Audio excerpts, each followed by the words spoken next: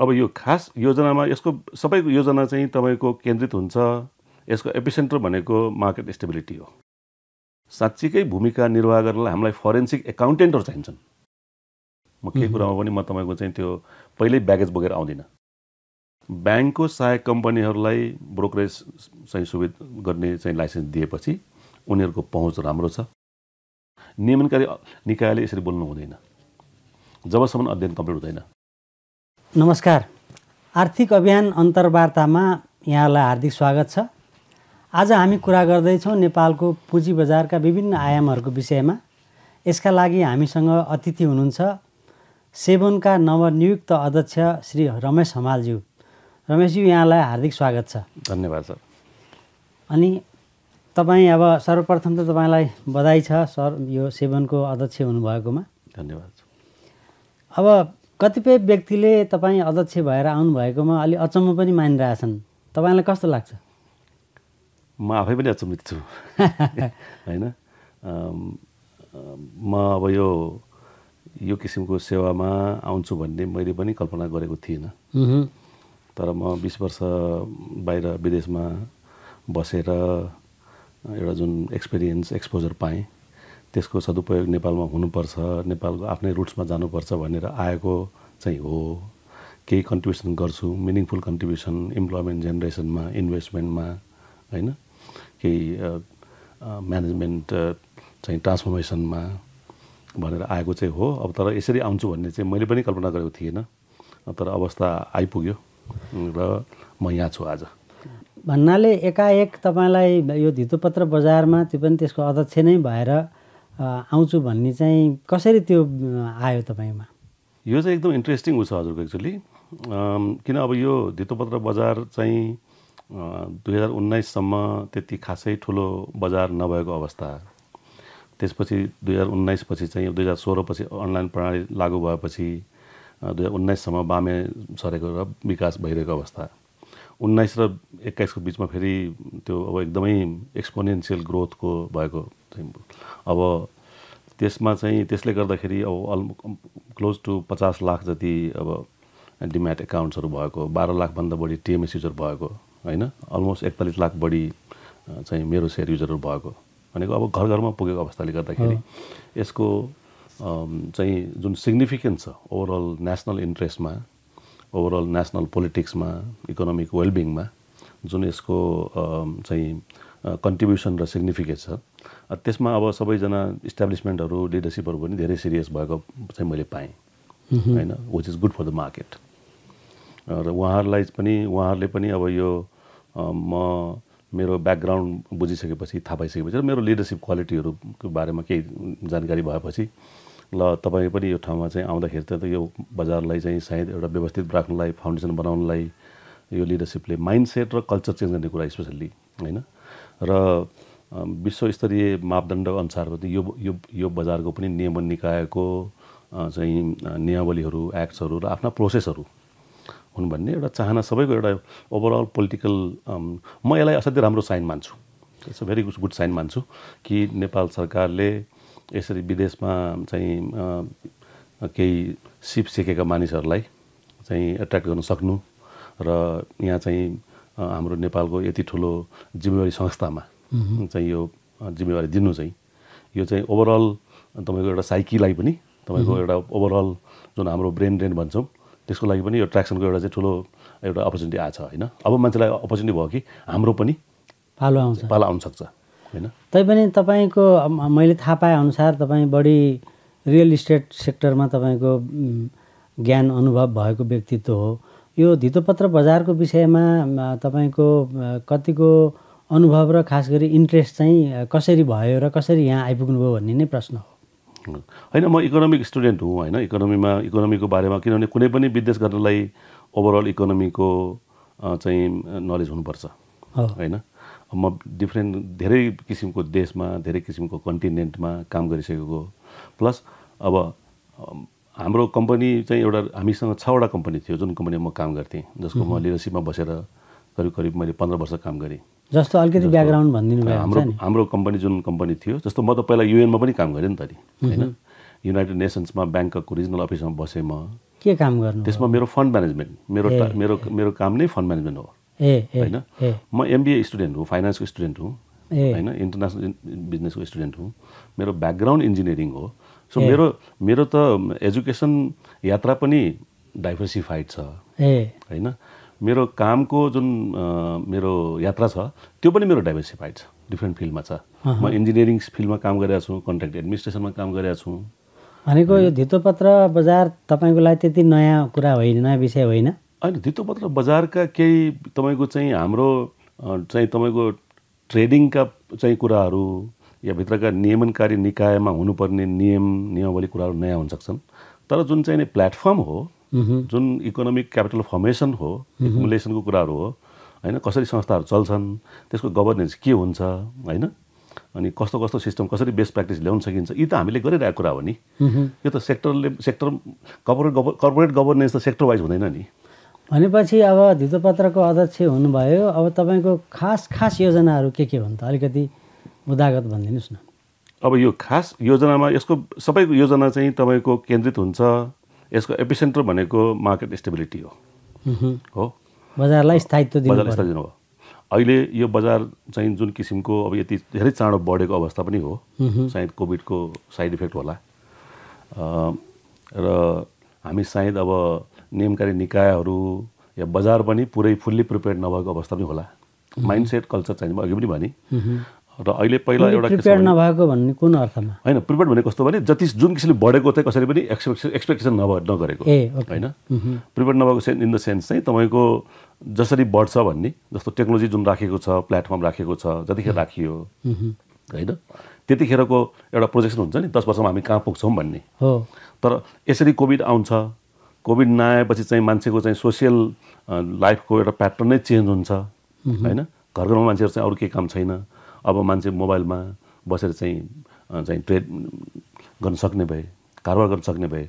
यो अवस्था कसरी फोर्सी गरेर थिएन नि, फोर्सी गर्नलाई त तपाईँको सम्भव थिएन।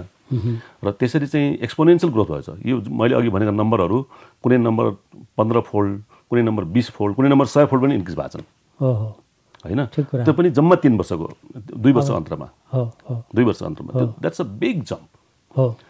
त्यो जम्प कसैले पनि एक्सपेक्ट गरेको थिएन। त्यसकारण कसैलाई दोष दिनु पनि उपयुक्त हुँदैन होइन। अब मान्छे खाली पनि भए पेन्डेमिकको बेलामा, कोही पनि रेडी थिएन त्यति त्यो स्थितिमा आउँछ भनेर। तर अब हामी हुनु पर्यो नि त। अब त हामीले देखिसकेका छौँ। अब अझ पनि यो अझ वृद्धि हुनसक्छ, अझ योभन्दा ठुलो मार्केट हुन्छ यो। अब हाम्रा पोलिसीहरू कन्सिस्टेन्ट हुनु पर्यो। हाम्रा रुल अफ लको चाहिँ जुन हाम्रो मोडालिटीहरू छन् तिनीहरू एकदम कन्सिस्टेन्ट हुनु पर्यो। हाम्रो माइन्डसेट यो नियमनकारी निकाय हो, यसको माइन्डसेट पनि त्यही अनुसार हुनु पर्यो नि होइन। यसको आफ्नो इन्टरनल क्यापेबिलिटी बिल्डिङ कुरा छ। मैले जुन हाम्रो योजना, जुन प्रमुख योजनाहरू छ, अब विस्तृत योजना त म भर्खरै आएको छु, हामीले अहिले रोडम्याप हामी तयार गर्दैछौँ। तर यसको 5वटा अलमोस्ट 5वटा भनौँ प्रमुख खण्डहरू छन्। जस्तो एउटा भनेको हाम्रो आफ्नै इन्टरनल क्यापेबिलिटी बिल्डिङ, स्ट्रेन्थिङ गर्नुपर्छ। अब त्यसमा पनि डिफ्रेन्ट एस्पेक्ट्सहरू छन्। जस्तो हाम्रो भौतिक पूर्वाधार छ हजुर होइन। भौतिक पूर्वाधार चाहिन्छ पहिला अर्गनाइजेसन स्ट्यान्डिङ गर्नलाई, नयाँ भवन बनाउने, नयाँ भवन, कम्प्युटरहरू, सिस्टमहरू, त्यस भौतिक पूर्वाधारको कुरा छन्। त्यसपछि हाम्रो म्यानेजमेन्ट इन्फर्मेसन सिस्टमको कुराहरू छन्, MIS होइन। MIS छ हाम्रो, MISको हाम्रो क्यापेबिलिटी वृद्धि गर्नुपर्ने छ। त्यसको लागि चाहिने एउटा हाम्रो हार्डवेयर छ, एउटा सफ्टवेयर छ। MISलाई चाहिँ सदुपयोग गर्ने र त्यसको चाहिँ सही सदुपयोग गर्ने जनशक्ति पनि चाहियो। त्यो जनशक्ति पनि तपाईँको ट्रेनिङ गर्नु पर्यो, तिनीहरूको पद क्रिएट गर्नु पर्यो, तिनीहरूलाई ट्रेनिङ गर्नु पर्यो यो मार्केट छोड्ने होइन। अब यस्तै जनशक्तिहरू पनि फेरि हाम्रो आइटीका जनशक्ति एक किसिमको छन्। त्यसपछि हामीलाई नियमकारी निकायको साँच्चीकै भूमिका निर्वाह गर्नलाई हामीलाई फरेन्सिक एकाउन्टेन्टहरू चाहिन्छन्। हामीले त त्यो टर्मिनोलोजी अहिलेसम्म सोचे पनि छैनौँ होइन। यहाँहरू भन्नुहुन्छ मलाई यो विषयमा थाहा छैन सोध्नुहुन्छ, तर म त I have gone deeper than that होइन। फरेन्सिक एकाउन्टेन्ट भनेको अकाउन्टको चाहिँ तपाईँको मापदण्डहरू तय गर्ने, त्यसलाई डायग्नोस्टिक रूपमा हेर्न सक्ने एकाउन्टेन्ट हुन्। अकाउन्टेन्सी फरेन्सिक फाइनेन्सियल चाहिँ तपाईँको एनालिस्टहरू चाहिन्छन् होइन। तिनीहरूले के गर्छन् भने कम्पनीको कम्प्लायन्सहरूलाई तपाईँको चेकलिस्ट बनाएर टिक गर्ने एउटा सिस्टम भयो। That is also compliance in many people's eyes. To me that is not enough, that is not educate. Compliance भने त्यो हो भने त्यसको अथेन्टिसिटी, त्यसको भ्यालिडिटी हो र त्यसको रिपरकसनहरू त्यसको चाहिँ ट्रुथनेस पनि हेर्ने पनि त चाहियो। तपाईँ संसारमा त्यति धेरै ठुलो कम्पनीहरूको चाहिँ ग्रुप सिइओ भएर बस्नुभयो, ग्रिन ग्रुप लगायत धेरै संस्थामा युएन लगायत काम गर्नुभयो। Amazon properties, green group plus हाम्रो इन्भेस्टमेन्ट अघि मैले हजुरलाई भन्नुपर्ने कुरा के थियो भने मैले रियल सेक्टर मात्रै रियल इस्टेटमा मात्रै काम गरेको होइन। हाम्रो कम्पनीले रियल इस्टेटदेखि लिएर होटल डेभलपमेन्टदेखि लिएर टुरिज्मको डेभलपमेन्ट प्लानहरू गर्नेदेखि लिएर इन्भेस्टमेन्ट म्यानेजमेन्ट गर्नेदेखि लिएर हाम्रा डिफ्रेन्ट एस्पेक्टका कम्पनीहरू थिए। एउटा प्रमुख कम्पनी के थियो भने इन्भेस्टमेन्ट म्यानेजमेन्ट कन्सल्टेन्सी कम्पनी चाहिँ मेन त्यसको ब्याकबोन हो होइन। म त्यसको पनि त as a group CEO I was responsible for that entity. कति देशमा तपाईँ घुमेर काम गर्नुभयो? मैले 3 कन्टिनेन्टमा गरेँ, एसिया, अफ्रिका र क्यारिबियन भनौँ यसले होइन। मैले युरोपमा मेरो हेडक्वार्टर भए पनि मैले युरोपमा प्रोजेक्टहरू धेरै गरिनँ होइन, हेडक्वार्टर लन्डन भए पनि। मैले अफ्रिकामा नाइजेरियामा गरेँ कामहरू, त्यसपछि क्यारिबियनमा जमैका, बार्बाडोस होइन, यी कन्ट्रीहरूमा गरेँ। थाइल्यान्ड या आसियानमा थाइल्यान्ड, भियतनाम होइन। यतापट्टि साउथ हाम्रो सब कन्टिनेन्टमा चाहिँ श्रीलङ्का, साउथर्न इन्डिया चाहिँ थुप्रो कन्ट्रीमा मैले, जस्तो इन्डोनेसिया होइन। मेरो प्रश्न के भने तपाईँको यति धेरै डाइभर्स फिल्डमा र त्यो पनि निजी क्षेत्रको नेतृत्वदायी भूमिकामा बसेर आउनुभएको, अहिले एउटा सरकारी नियमन निकायमा बस्दाखेरिको के फरक पाउनुभयो? के सजिलो, के अप्ठ्यारो, त्यसको पनि अलिकति बताइदिनुहोस् न। यो एक किसिमको मलाई च्यालेन्ज हो। अनि मैले त यो च्यालेन्ज पहिला मैले एक्सपेक्ट गरेको च्यालेन्ज पनि हो होइन। र मलाई एउटा के छ भने मेरो ग्रिड भनेको चाहिँ मेरो लिगेसी क्रिएट गर्ने हो होइन। मैले एउटा इन्टरनेसनल सिनमा पनि एउटा आफूलाई केही रूपमा इस्टाब्लिस होइन, थोरै बढी भन्दिनँ तर एउटा एक्सेप्टेड उसमा लेभलमा मैले आफूलाई इस्टाब्लिस गरिसकेको अवस्था हो। र नेपाल फर्किसकेको पनि 6 वर्ष करिब भइसक्यो होइन। र मैले नेपालमा पनि यो अपर्च्युनिटी पाउनु र यो अपर्च्युनिटीको लागि चाहिँ मैले सदुपयोग गरेर एउटा लिगेसी क्रिएट गर्नु। किनभने जुन मैले अघिको अपर्च्युनिटी मान्छेहरू उत्साहित भएको छन् भनेको थिएँ, तर मेरो चाहिँ कार्यकाल राम्रो भएन भने फेरि त्यो त नेगेटिभ हुन्छ। ठिक हो होइन। 6 वर्ष आएपछि चाहिँ अरू काम के गर्नुभयो तपाईँले? अहिले मैले त इन्भेस्टमेन्ट ल्याउने काम नै गरिरहेको थिएँ। मेरो विशेष गरी मैले जति पनि काम लास्ट तपाईँको 20-22 वर्षमा 25 वर्षमा गरिरहेको छु, ती सबै लगानी सम्बन्धित छन्। इकोनोमिक चाहिँ तपाईँले दूषित तानी पनि ल्याउनु भयो? तानी होटल हामी गर्दैछौँ, त्यसमा मेरो आफ्नै लगानी छ। त्यसमा विदेशी लगानीहरू पनि छन्, त्यसमा विदेशी प्रविधिहरू छन्, त्यसमा विदेशी अपरेटिङ इन्भाइरोन्मेन्ट म्यानेजमेन्ट पनि छ त्यसमा। र त्यो चाहिँ त्यही लिएर नै म नेपाल प्रवेश गरेको हुँ, लगानी ल्याएर नै आउने भएर। किन मेरो मेन इच्छा भनेको नेपालमा रोजगारी क्रिएसन गर्ने होइन, एउटा अन्टरप्रेन्योरसिप डेभलप गर्ने हुन त यहाँ भइरहेछ, तर अलिकति प्रोफेसनल लेभलमा हामीले जसरी बाहिर गर्छौँ अलिक मोर प्रोफेसनल मेरिट बेसमा भनौँ न। अहिले अनि तपाईँको ती कामहरू त सुचारू नै होलान्, त्यसो गर्दाखेरि तपाईँले अहिले सरकारी निकायमा यसरी बस्दाखेरि कुनै कन्फ्लिक्ट अफ इन्ट्रेस्ट हुने खालको सिचुएसन त छैन? हुँदैन हजुर, कन्फ्लिक्ट इन्ट्रेस्ट त हुँदैन। किन मैले पब्लिक कम्पनीमा कहिले सेयर होल्डिङ गरेकै छैन होइन। हजुर, मैले अहिलेसम्म कुनै पनि पब्लिक कम्पनीमा सेयर किनेको अवस्थै छैन।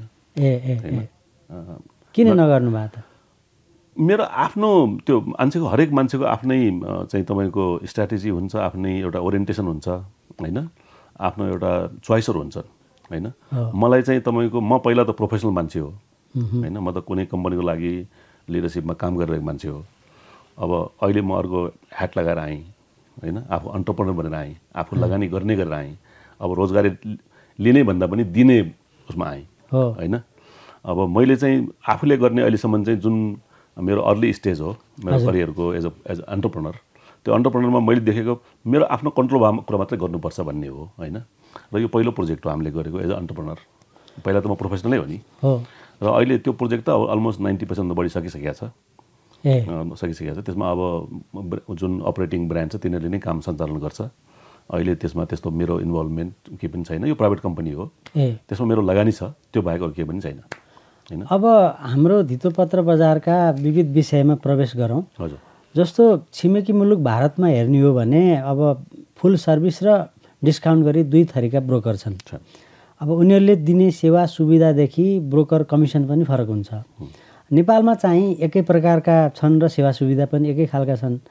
यो ब्रोकरले दिने सेवालाई विविधीकरण गर्न के गर्नु पर्ला यहाँको विचारमा? यो त अस्ति सायद मेरो पहिलो प्रेस कन्फरेन्समा मैले यो कुरा आफैले पनि उठाएको विषय हो होइन। यसमा चाहिँ हामीले अलिकति यसको इनडेप्थ एनालिसिस गर्नुपर्छ। अरू देशमा भएको सिचुएसन हो।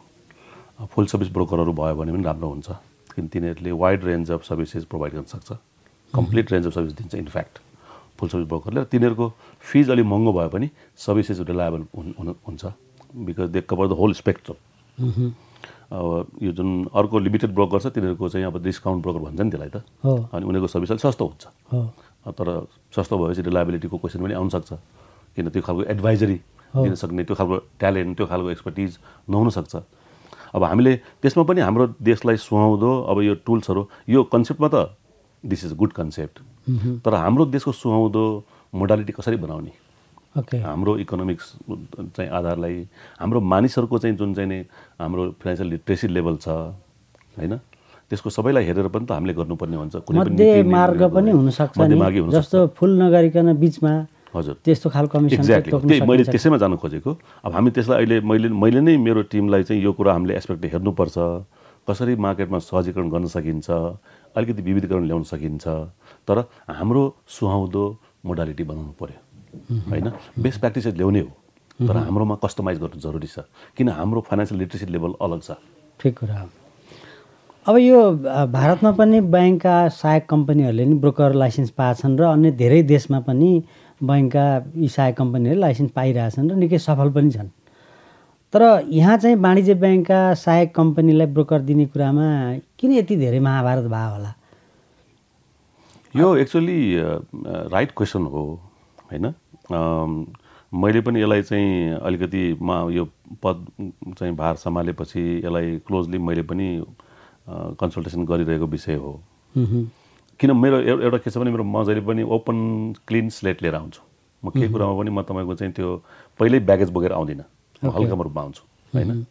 अनि त्यो भएर मलाई सजिलो हुन्छ त्यो, म किनभने त्यसमा इमोसन म त्यो अरू कुरा एट्याच गर्दिनँ।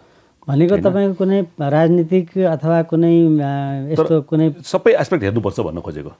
कुनै पनि निर्णय गर्दाखेरि मैले सिकेको के हो भने निर्णय लिँदाखेरि सबै एस्पेक्ट हेर्नुपर्छ होइन।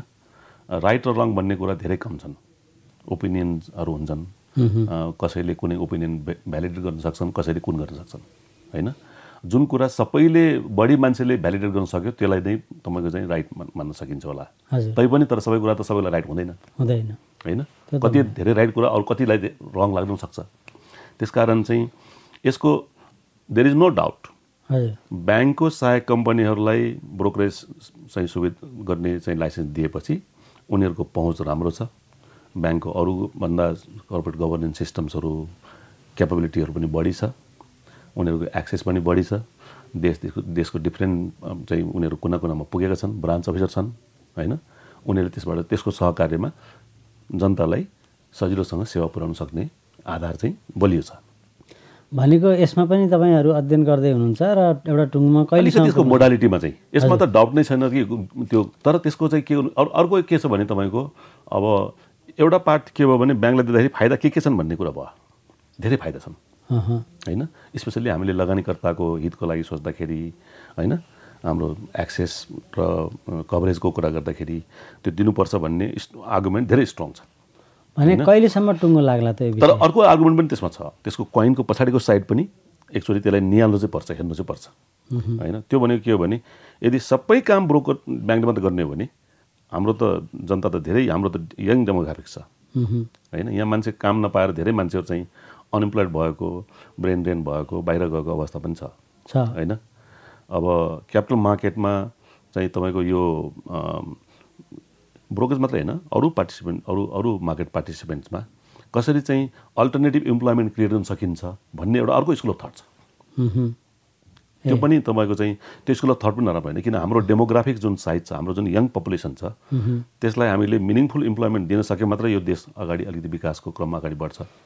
भन्न खोज्नु भएको ब्याङ्कलाई नदिएका कारणले पनि अहिले इम्प्लोइमेन्ट जेनेरेसन भएको छ अल्टरनेटिभ इम्प्लोइमेन्ट तपाईँको चाहिँ त्यसमा क्रिएट भएको छ नि त अर्को सेक्टरमा हैन सबै बैंकलाई दिइरहनु जरुरी छैन भन्न खोज्नु भएको हो त्यो छैन मैले त्यो भनेको छैन फेरि त्यसलाई त अन्यथा नबुझ्नु होला मैले भने के भने त्यो कोइनको दुईटा पाटो हुन्छन् आर्गुमेन्ट्स एउटा मात्र साइडको हेरेर अनि कम्प्लिटली ल है यो आर्गुमेन्ट नै ठिक छ भनेर चाहिँ बस्नु चाहिँ त्यति उचित हुँदैन त्यसका अर्को पाटो हेर्नुपर्छन् अनि यसलाई कसरी ब्यालेन्सिङ गर्ने हैन कति दिने अब त्यसो तपाईँको ब्याङ्कलाई दिएपछि विकास ब्याङ्कलाई दिनुपर्ने होला त्यसपछि सहकारीलाई दिनुपर्ने होला हैन त्यसपछि अनि वेयर डु वी स्टप भन्ने कुरा पनि आउँछ एउटा चाहिँ त्यो त एउटा फेज होला कुन फेजमा कहिलेसम्म भन्ने होला एक दोस्रो कुरा संसारका बेस्ट प्र्याक्टिसेसहरूलाई यहाँ इम्प्लिमेन्ट गर्ने कुरा पनि त होला नि त करेक्ट हो त्यसमा त यो पर्छ अलि त्यो हामीले गर्नुपर्छ भन्ने छ हैन तर सायद मोस्ट लाइकली अब यो गरिन्छ अहिलेसम्म भएको थिएन किन म त अब भर्खर आएको छु 18 दिन भयो हैन यति चाँडै एक्सपेक्ट गर्नु पनि ठिक छैन होला तर यो चाँडै हुन्छ निर्णय चाहिँ चाँडै फेरि अर्को कुरा हजुरलाई मैले बुझाउनै पर्छ कि यो ब्रोकरेज सम्बन्धी चाहिँ जुन इनिसिएसन छ यो नेप्सेले गर्छ हेर्नुहोस् नियमावली अनुसार हाम्रो एक्ट अनुसार हामी नियमकारी निकाय हो मात्रै हो यो नेप्सेले यसको मोडालिटीहरू बनाउँछ किन ब्रोकरलाई चाहिँ तपाईँको ल्याउने त्यो प्रस्तुत गर्ने एप्लिकेसन प्रस्तुत गर्ने सेबनलाई अप्रुभ गर यो हो मेरो मोडालिटी हैन यो मोडालिटीले चाहिँ मार्केटलाई सर्भ गर्छ भनेर सेबनमा ल्याउने चाहिँ नेप्से हो तर लालमोहर लाउने त लालमोहर हामी लाउने हो लालमोहर हामी लाउने हो तर इनिसिएसन गर्ने संस्था त अर्को छ त्यसकारण यसमा मैले सोचेको एंगलले चाहिँ मात्रै काम गर्दैन हैन यो तपाईको ओभरअल तपाईको नेप्सेको लिडरशिपले के सोच्छ नेप्से सरकारी अंग हो सरकारको हैन भने सरकारी पारा नै हुन्छ सरकारी पारा त हुँदैन सरकारी पारा त अब हुँदैन भन्ने लाग्छ हैन तर हैन सरकारी पारा भने के हुन्छ भने नेशनल इन्ट्रेस्ट र ओभरअल नेशनल इन्ट्रेस्ट केले मिट गर्छ भन्ने कुरा हुन्छ हैन भनेको तपाईको कार्यकालमा हुन्छ त यो कुरा 2 वर्ष जुन छ त्यो त हुनै पर्छ नि हुनै पर्छ नि हजुर अब यो ब्रोकर मार्फत यो मार्जिन लोन दिने व्यवस्था गर्ने पनि यो कार्यान्वयनमा तपाईको योजना के छ यो गर्नुपर्छ चाँडै यसमा हामीले पनि यसको मोडालिटी अहिले कुरा पनि भइरहेछ यसको मोडालिटीको बारेमा हजुर अब यसको खाली अब त्यो कस्ट अफ जुन चाहिँ हाम्रो डेब्ट कस्ट अफ जुन त्यो मार्जिन लेन्डिङको छ त्यसमा चाहिँ हामीले हेर्नुपर्ने छ त्यसलाई कसरी सहजीकरण गर्ने कसरी व्यवस्थित गर्ने हैन त्यसको म्याच्युरिटी कति राख्ने किन यसको म्याच्युरिटी पनि कुरा आउँछ हैन किनभने मार्जिन भनेपछि ब्रोकरको क्यापिटलाइजेसन अनुसार उसले मात्रै तपाईको सबै फन्डिङ त इन्टायरली क्यापिटलबाट त फन्डिङ गर्न सक्दैन मार्जिन लेन्डिङ गर्न उसले फेरि बोरो गर्नुपर्ने छ कहीँबाट हैन अब उसले कहीँबाट बोरो गर्ने जसले उसलाई बोरो गराउँछ उसको पनि त्यहाँ तपाईको चाहिँ मार्जिन एड गरेको हुन्छ प्रिमियम उसको कस्ट अफ फन्डिङमा त्यसपछि फेरि ब्रोकरको पनि कस्ट अफ फन्डिङ लागु हुने भयो हैन त्यो दुईटा मार्जिन थपियो नि अनि त्यो लगानीकर्तालाई तपाईको हुन त सहजीकरण गर्छ इमिडिएटली भयो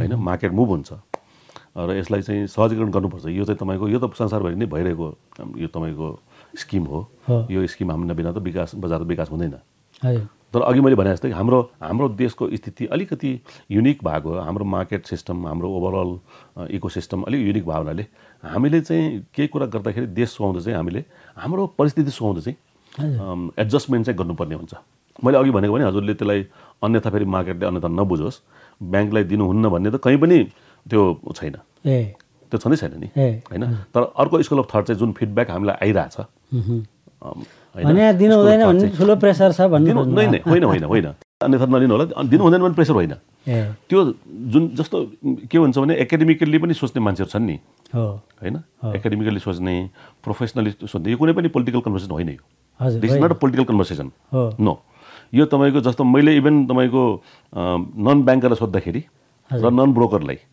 सोद्धाखेरि पनि एकदमै तपाईको चाहिँ अर्को साइडको कोइनको अर्को पाटो आएको चाहिँ मैले इनपुट पाएको म कुरा गर्छु अनेस्टली भन्दैछु किन मैले अघि भने म क्लिन स्लेट लिएर हिँड्दाखेरि सजिलो हुन्छ हैन नेपालमा चाहिँ जेमा पनि त्यो एउटा ग्रुपिजम छ नि त एउटाले यसो गर भन्ने अर्कोले हुँदैन भन्ने त्यो प्रेसर पाउनुभयो कि भन्ने त्यो प्रेसर त हरेक समाजमा हुन्छ हैन हाम्रोमा अलिक बढी होला त्यो प्रेसरले हामी कहाँ बढी छ अन्त कम होला अलि त हुन्छ हैन तर हामी निर्णय लिँदा परिपक्व निर्णय लिन्छौँ किन तपाईको यो आर्गुमेन्ट त बिट गर्न सकिँदैन कि ब्याङ्कलाई दिँदाखेरि राम्रो हुन्छ भनेर हैन अब तपाईको योजनामा यो हकपद सेयरको निस्सालाई यो सीमित समयसम्म स्टक मार्केटमा सूचीकृत गरेर कारोबार गराउने विषय त परेन नि अस्तिको तपाईको योजनामा अहिले मैले भने अघि नै हजुरको डिप त्यो अब सबै अब यो 2 हप्तामा मेरो इन्टरनल ब्रिफिङ सबै सकेको छैन हैन फेरि यही बेलामा हाम्रो पहिलाको पदपूर्तिको विषयहरू पनि छन् हैन जुनको सीमा म्याद नाग्दै थिए पहिला बीचमा 5 महिनाको भ्याकुम भएको सिचुएसन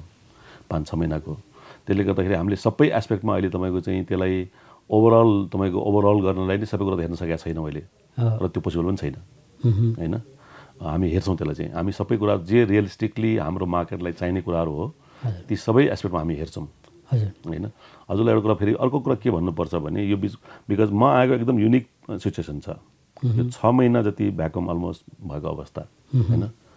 अनि त्यसमा तपाईँको यु क्यान इमेजिन कति त्यहाँ चाहिँ तपाईँको ब्याकलग होला, कामहरू ब्याकलग छन् र रोकिनु हुँदैन धेरै। हामीले त्यसलाई पनि चाहिँ तपाईँको सकेभन्दा चाँडो कसरी त्यसलाई चाहिँ अगाडि बढाउने, किन हामीले ब्याकलग क्लियर नगरेसम्म हामी कसरी हामी फ्युचरको काम गर्न सक्छौँ होइन। त्यो अदालतमा चाहिँ मुद्दाहरू रोकिए जस्तै एक्ज्याक्टली ब्याकलग धेरै छन्, त्यो ब्याकलग क्लियर गर्नु मेरो दायित्व हो होइन, मेरो टिमको दायित्व हो। त्यसलाई हामीले अहिले त्यो इन्डेक्सिङ गरेर त्यसको एउटा प्रक्रिया बनाएर सबभन्दा एडभान्स स्टेजमा कुन छन् डकुमेन्टेसन त्यसलाई अगाडि बढाउने भनेर हामीले सुरु गरिसक्यौँ, हामीले अप्रुभल सुरु गरिसक्यौँ। यो विषयमा तपाईँ अवेर हुनुहुन्छ कि हकपत सेयरको निशालाई पनि? यो अलिकति कुरा उठेको छ तर यसलाई अलिकति मेरो टिमले स्टडी गरिरहेछ, मैले गरेको छैन, टिमले स्टडी गरिरहेछ यो हाम्रो, तर एकदम त्यो फोरफ्रन्टमा अहिले आइसकेको छैन यो। अलिकति त्योभन्दा अलिकति अहम मुद्दाहरू धेरै पहिला बहा हुनाले ती मुद्दाहरूले हामी गइरहेछौँ। अर्को एउटा प्रश्न के छ भने जुन यो रियल सेक्टरका कम्पनीहरूलाई पनि स्टक एक्सचेन्जमा सूचीकृत गराउनलाई यसमा ल्याउने कुरा चाहिँ योजना परेको छ तपाईँको। अब खास गरी यो बुक बिल्डिङ मार्फत, अब यसअघि बुक बिल्डिङ मार्फत यो प्रयोग हुने तयारी भइरहँदाखेरि चाहिँ सुरुमै ढुङ्गा लाग्यो गाँसमा भनेर आयो होइन। अब यो बुक बिल्डिङ मार्फत रियल इस्टेट सेक्टरका चाहिँ कम्पनीहरूलाई स्टक एक्सचेन्जमा भित्राउनलाई कतिको सहज अथवा असहज कस्तो देख्नु भएको छ, के छ?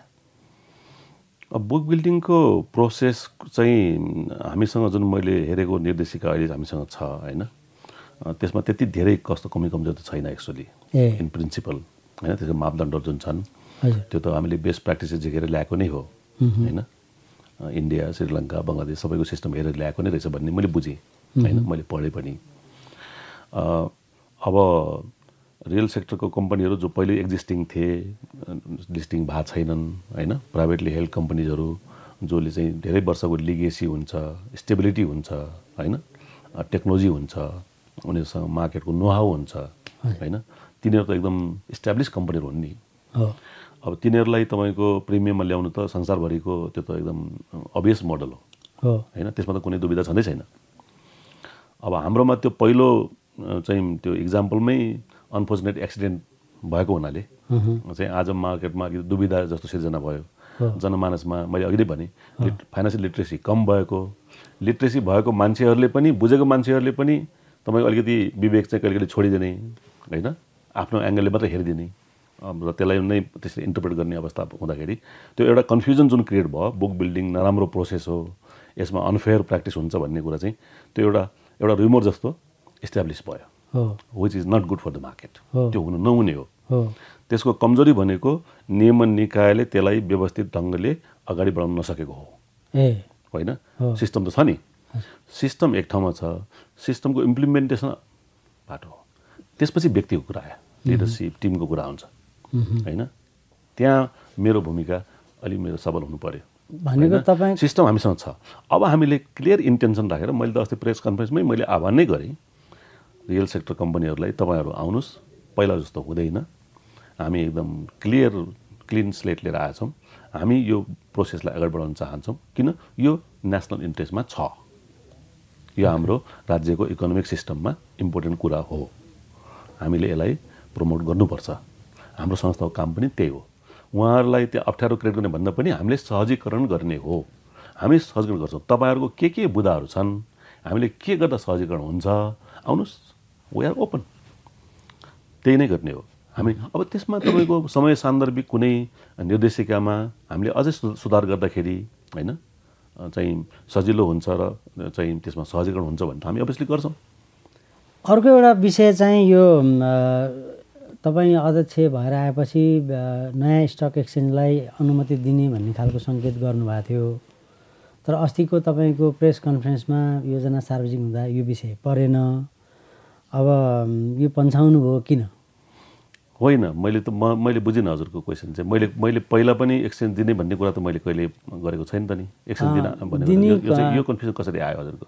एउटा त्यो अपेक्षा थियो कि तपाईँ आएपछि यो अब दिनुहुन्छ भन्ने खालको एउटा बजारमा त्यस्तो खालको कुराहरू थियो। अपेक्षा भने त मैले भने त भएन हजुर, अभियसली होइन होइन, बजारले त्यो अपेक्षा गराएको थियो, तपाईँ त्यो बुझेर आएको मान्छे होइन, आवश्यकता पनि छ भन्ने बजार हामीहरू सबैको बुझाइ छ। अनि त्यो हिसाबले चाहिँ अब तपाईँ आएपछि हुन्छ भन्ने थियो, तर तपाईँको योजनामा यो चाहिँ देखिएन होइन। अस्तिको योजना मेरो पुरै पूर्ण कार्यकालको गुरु योजना होइन होइन। मैले अहिलेको तुरन्तको एउटा चाहिँ हामीले सबभन्दा इम्पोर्टेन्ट एजेन्डा अहिलेको भनेको चाहिँ एक इमिडिएट एजेन्डा हो, त्यो चाहिँ यसमा हामीले काम गर्नुपर्छ भन्ने हो होइन।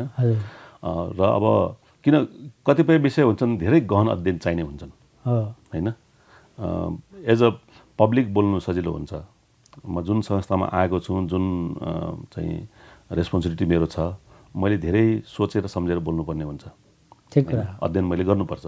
अध्ययन नगरी अब मेरो अध्ययन नगरी र एकदम डिप अन्डरस्ट्यान्डिङ र स्टेक होल्डर सबैसँग मैले चाहिँ तपाईँको एउटा कोअपरेटिभ फ्रेमवर्कमा सरसल्लाह गरेर इनपुट लिएर तपाईँको चाहिँ विस्तृत रूपमा नहेरेसम्म बोल्ने अधिकार मसँग छैन। त्यो बोल्यो भने एक्चुअली इरेस्पोन्सिबल बिहेभियर भयो। नियमनकारी निकायले यसरी बोल्नु हुँदैन जबसम्म अध्ययन कम्प्लिट हुँदैन, जबसम्म त्यो इन्स्ट्रुमेन्ट मार्केटमा ल्याउने अवस्था हुँदैन, तबसम्म बोलेर मार्केटलाई चाहिँ कुनै प्रिएम्प्टिभ वेमा अगाडि लाउन हाम्रो यो मेरो पदीय दायित्वले दिँदैन होइन। कम्पिटिसन राम्रो छ, मैले त मेरो तपाईँले व्यवहार पनि देख्नुभयो होला, मैले जे कुरा गर्दा पनि कम्पिटिसन राम्रो हुन्छ भनिरहेको छु होइन। कम्पिटिसनले त राम्रो एफिसिएन्सी ल्याउँछ, कम्पिटिसनले कस्ट घटाउँछ भनेको नयाँ एक्सचेन्ज चाहिन्छ भन्ने तपाईँको बुझाइ छ। चाहिन्छ भने कसरी चाहिन्छ मोडालिटी हेर्नु पऱ्यो नि, मोडालिटी हेर्नु पऱ्यो। जस्तो अहिले नेपालमा के भएको छ भने यो नियामक निकायले फुत्त चाहिने आफ्नो मान्छेहरूलाई पारेर लाइसेन्स दिने चलन बढाएको छ। जस्तो अस्ति रिइन्सुरेन्स दिँदा निकै ठुलो कन्ट्रोभर्सी भयो, थुप्रै आएको थियो, एउटाले मात्रै पायो। तपाईँको यो अरू क्षेत्रमा पनि त्यस्तो भएको पाइन्छ। जस्तो ब्याङ्क नै एउटा ब्याङ्क फुत्त लास्टमा आयो होइन।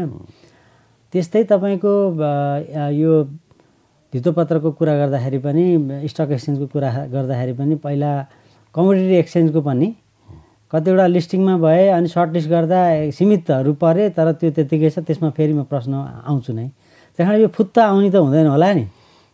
होइन हेर्नुहोस्, अब यो कुनै पनि एजेन्सी, कुनै पनि यो तपाईँको रेगुलेटरी बडीमा चाहिँ लाइसेन्स दिने जुन प्रक्रिया हुन्छ हजुर, र चाहिँ पनि एक्चुअली यो हामीले इकोनोमिक्स उसमा चाहिँ बिजनेस इन्भाइरोमेन्टमा हामीले हेर्दाखेरि जहाँ चाहिँ तपाईँको केही कुरा लिने दिने बाई एन्ड सेल भन्ने अथवा त्यो एबिलिटी टु बिजनेस जुन हामी ओपन गर्छौँ होइन, जस्तो ब्याङ्क खोल्नलाई, अब त्यसमा क्वेसन गर्न मान्छेले किन 28वटा ब्याङ्कले मात्र लाइसेन्स पाउने, मैले किन नपाउने होइन। You can ask the question, I can ask the question होइन र। तर त्यसै त राज्य चल्दैन नि होइन, त्यसै त रुल अफ ल चल्दैन नि होइन। सरकारको निकायको दायित्व हो नि त स्टेबिलिटी, ओभरअल स्टेबिलिटी मेन्टेन गर्ने। कुन इकोनोमीको के साइज हुन्छ होइन। अनड्यू कम्पिटिसन राम्रो हुँदैन, कम्पिटिसन राम्रो हो। यसको मतलब यो होइन कि अनलिमिटेड कम्पिटिसन राम्रो होइन नि होइन। जसरी हामीले चाहिँ तपाईँको त्यो भनेको के हुन्छ भने हर्ड मेन्टालिटी हुन्छ हो। अब यो कस्तो हुन्छ लाइफमा हेर्नुहोस्, हामीले रियल पर्सपेक्टिभ बुझ्नु जरुरी छ। मैले अस्ति एउटा ठाउँमा इक्जाम्पल दिएको थिएँ, एकदम यो सान्दर्भिक, यसले चाहिँ सबै क्वेसनमा हामीले आउने दुविधाहरूलाई सायद चाहिँ प्रस्ट्याउँछ। हामी फुटबल खेल्दा, म त फुटबल अलिकति जिन्दगीमा धेरै खेलेको, त्यो एकदम प्यासन भयो भने मलाई त्यसमा अलिकति मेरो भित्रदेखिको टच छ। मलाई त्यो जहिले पनि इक्जाम्पल मलाई त्यसले दिशा दिन्छ। फुटबलमा के हुन्छ भने जस्तो मैले आफूले गोल गरेँ भने मान्छेको चाहिँ मेन्टालिटी के हुन्छ भने मैले कति गाह्रो थियो, डिफेन्डरहरूले घेरेको थियो, असाध्यै गाह्रो थियो, एङ्गल टाइट थियो होइन, मलाई गोल गर्न असम्भव थियो, तर मैले गोल गरेँ। आई वाज ग्रेट होइन, मैले एकदम अप्ठ्यारोमा गोल गरेँ भन्ने त्यो मान्छेले आफूले आफूलाई कन्भिन्स गर्छ र आफूले आफ्नो साथीहरूलाई, आफ्ना टिममेट्सहरूलाई कन्भिन्स गर्छ। तर त्यही अवस्थामा अर्को मान्छेले गोल गरेको छ भने ठ्याक्क रिभर्स हुन्छ। लाइन्सम्यानले चाहिँ झन्डा उठाइदिएन, अम्पायरले चक्लेट खाइदियो, मेरो चाहिँ डिफेन्डरलाई फल गरेको थियो, त्यो फल देखिदिएन, अनि गोल भयो, ब्ला ब्ला ब्ला गरेर गोल भयो। के हुन्छ भने अब लाइसेन्स पाएको मान्छेले पहिलो केस भयो, या विदेश पाएको मान्छेले, नपाएको मान्छे सेकेन्ड सिचुएसन भयो होइन। अब त्यो हामीले चाहिँ तर न्युट्रल र फेयर चाहिँ व्यक्ति या संस्था त्यो हो जसले अर्कोको सोचमा बसेर नै हेर्छ, what is right what is wrong भनेर हेर्नु पऱ्यो। त्यसमा चाहिँ त्यो विवेक जरुरी हुन्छ, विवेक चाहिँ धेरै जरुरी हुन्छ। त्यो ठिक छ। अब यो प्रश्न किन बारम्बार आइरहन्छ भने धेरै वर्षदेखि अर्को एक्सचेन्ज चाहिन्छ। तपाईँले नि भन्नुभयो प्रतिस्पर्धालाई बढावा दिनलाई पनि, त्यो क्षेत्रको विकासको लागि पनि। जस्तो टेलिकम सेक्टरमा प्राइभेट सेक्टरको इन्ट्री भएपछि सस्तो भयो, सुविधा सेवा बढ्यो, त्यो कारणले यो क्षेत्रमा नभई नहुने स्थिति छ। भारतकै कुरा गर्दाखेरि पनि नेसनल स्टक एक्सचेन्ज भारतको कहाँ पुगिसक्यो, हामी कहाँ छौँ। तर अब हाम्रो नेप्सेले त्यो अनुसार चाहिँ नि प्रगति गर्न सकेका छैन। अब प्रविधिको हिसाबले पनि नेपाली नागरिकले जुन सेवा सुविधा पाउनुपर्ने हो यो क्षेत्रमा त्यो पाउन नसकेको स्थिति छ। त्यसकारण चाहिँ नयाँ स्टक एक्सचेन्जलाई लाइसेन्स दिनलाई यी आधारहरू नै काफी छन्। यसको लागि अध्ययनै गर्नुपर्ने, यो गर्नुपर्ने जरुरी हो र भन्ने प्रश्न होइन। एक्सचेन्ज चाहिन्छ भनेर चाहिँ मेरो विचारमा पहिलेदेखि नै 12 वर्ष अगाडिदेखि नै चाहिन्छ भनेर एप्लिकेसनहरू परेको अवस्था पनि हो होइन। अब चाहिन्छ भनेर बुझेर नै सायद एप्लिकेसन मागेको हो कि मलाई थाहा छैन, तर इन्ट्रेस्टेड पार्टीहरूले एप्लिकेसन हालेको भन्ने मैले सुनेको थिएँ। र अब कति चाहिँ तपाईँको अब नेपालमा यो रेगुलेटरी बडीमा सबभन्दा बढी अलिकति केही चाहिँ सुनिएको नाम चाहिँ डाक्टर रेवत बहादुर होइन कार्कीजी। उहाँले धेरै पत्र पत्रिकामा लेखेको पनि मैले आर्टिकल पढेँ होइन, जसमा उसले एकदम उहाँले यो स्टक एक्सचेन्ज आयो भने चाहिँ बजारलाई राम्रो हुन्छ, एउटा अर्को एक्सचेन्ज चाहिन्छ भने उहाँले रिजनल वर्ल्ड स्टडी पनि गरेर नेपालको पनि सन्दर्भमा, र उहाँ राष्ट्र ब्याङ्कमा चाहिँ नेप्सेमा 7मा बसिसकेको होइन चाहिँ लिडरसिप एउटा एज अ लिडर उहाँले बोलेको कुरामा त केही त रिसर्च हुन्छ होइन। र उहाँले नेपालको पुँजी बजारमा त्यहाँ बसेर निकै सुधारहरू गर्नुभएको छ। त्यो हामीले एप्रिसिएट गर्नुपर्छ होइन। हामी सबैले सिक्ने एउटा चाहिँ उहाँको त्यो एउटा व्यक्तित्व हो होइन। त्यो पनि मैले अध्ययन गरेको छु। उहाँको पढेको रिपोर्टहरू मैले लेखेको पत्रिकामा आएका आर्टिकल्सहरू मैले पढेको छु राम्रोसँग। तर मैले भन्न खोजेको अध्ययन भनेको के हो भने हामीले कहिले कहिले के गर्छौँ, अध्ययन भन्दाखेरि मान्छेले त्यसलाई जेनरलाइज गरिदिन्छ। अध्ययन भनेको चाहिन्छ चाहिन्न भन्ने एउटा अध्ययन भयो, एउटा मोडालिटी। अघि पनि हजुरले कुरा उठाउनु भयो, राइट क्वेसन उठाउनु भयो होइन। एउटाले पायो अर्कोले पाएन अनि कतिखेर रोक्ने हो भन्ने कुरा आउँछ नि त, राइट क्वेसन हो नि। तर यो त हजुरको यो सवाल त आज पनि आउनेवाला छ, भोलि पनि आउँछ, सधैँ आउनेवाला छ। किन सबैलाई सबै कुरा दिन सकिन्न। म यो ठाउँमा आएको छु, मभन्दा क्वालिफाइड अरू पनि होला नि, पक्कै छन्। म सबभन्दा बेस्ट क्वालिफाइड त होइन नि, होइन भएको मध्ये म क्वालिफाइड भयो होला। मभन्दा अझ बढी क्वालिफाइडले पनि इच्छा गर्लान्, गरेको भए त अब अर्को मान्छेले भन्न मिल्छ नि त, उहाँभन्दा त म क्वालिफाइड छु, मैले किन नपाउने। त्यसरी त लाइफ रन हुँदैन नि होइन। त्यसकारण हामीले त्यो मैले अघि भनेको विवेक भनेको त्यो हो कि realism is very important. Realism हुनुपर्छ। हामीले त्यो तपाईँको यो देशलाई मैले अघिदेखि भनिरहेको छु, सुहाउँदो यो देशको हाम्रो जुन क्यारेक्टरिस्टिक छ, जनताको फाइनेन्सियल लिट्रेसीको जुन अवस्था छ, जुन डाइनामिक्स छ, यी सबै डाइनामिक्स बुझेर मार्केटको पार्टिसिपेन्ट्सहरूको स्थिति कहाँ छ, उनीहरूको अवेरनेस लेभल के हो, उनीहरूको वर्किङ कल्चर के हो, उनीहरूको मोरल भ्यालुज के हो, इन्टिग्रिटी भ्यालु के हो, सबै हेरेर सिस्टम डिजाइन गर्नु पऱ्यो नि। भनेको तपाईँको मोडालिटी हेर्नुपर्छ। तपाईँको कार्यकालभित्र नयाँ एक्सचेन्ज आउँछ भनेर हामी अपेक्षा गर्न सक्छौँ। अब यो त हजुरको हामीले यो किनभने यो त तपाईँको धेरै ठुलो निर्णय हो जस्तो लाग्छ होइन। किन यसमा अब नेपाल सरकारकै अर्को अङ्ग नेप्सेको तपाईँको चाहिँ एउटा एक्सचेन्ज चलिरहेछ होइन। अब यसमा सरकारसँग सहकार्यको कुरा हो। Right modality, right instrument, right qualification criteria, right level of research तपाईँको, र त्यो राइट लेभल अफ गभर्नेन्स चाहिन्छ होइन। ती सबैलाई आएपछि अब हेरौँ के अब हामीले एचिभ गर्छौँ। किन मलाई समय कम छ नि त, 4 वर्ष भइदिएको भए म कुरा गर्थेँ होइन। तर तपाईँले राम्रो काम गर्नु भने त फेरि अर्को टर्म पनि आउनु सक्ने सम्भावना रह्यो नि त। त्यो त दुई पक्षीय कुरा भयो होइन। एक पछि चाहिँ पहिला उहाँहरूले के सोच्नुहुन्छ, मेरो कामको चाहिँ पर्फर्मेन्स उहाँहरूले कसरी हेर्नुहुन्छ, र मेरो मोटिभेसन कहाँ पुग्छ भन्ने पनि छ होइन। दुईवटा छ। तर सकेसम्म हामी यो बाहेक सबै कुरामा हामी चाहिँ अब मेरो कार्यकालमा धेरै कुरामा हामी अगाडि बढ्न चाहन्छौँ। स्पेसल्ली स्टेबिलिटी ल्याउने कुराहरू, माइन्डसेट सेट गर्ने कुराहरू, वर्किङ कल्चर सेट गर्ने कुराहरू, प्रविधिको कुराहरू। जस्तो इभन मैले तपाईँको एउटा इक्जाम्पल दिउँ, हामीले अहिले अलरेडी सुरु गरिसक्यौँ तपाईँको जस्तो नेप्से 7को बिचको अरू मार्केट जुन पार्टिसिपेन्ट्सहरू छन्, जस्तो सिडिएस छ होइन, अब तपाईँको अब डिलरसिप कम्पनीहरू छ, उसको सब्सिडी कम्पनीहरू। अब हामीले नेप्से र 7को बिचमा त एउटा अब हरेक कुरालाई, हरेक बोटल नेकलाई, हरेक तपाईँको चाहिँ जुन केही सानो सानो चुनौतीहरू आउँछन् तिनीहरूलाई सहजीकरण गर्नलाई एउटा टास्क फोर्सको सिस्टम मैले लागू गरिसकेँ।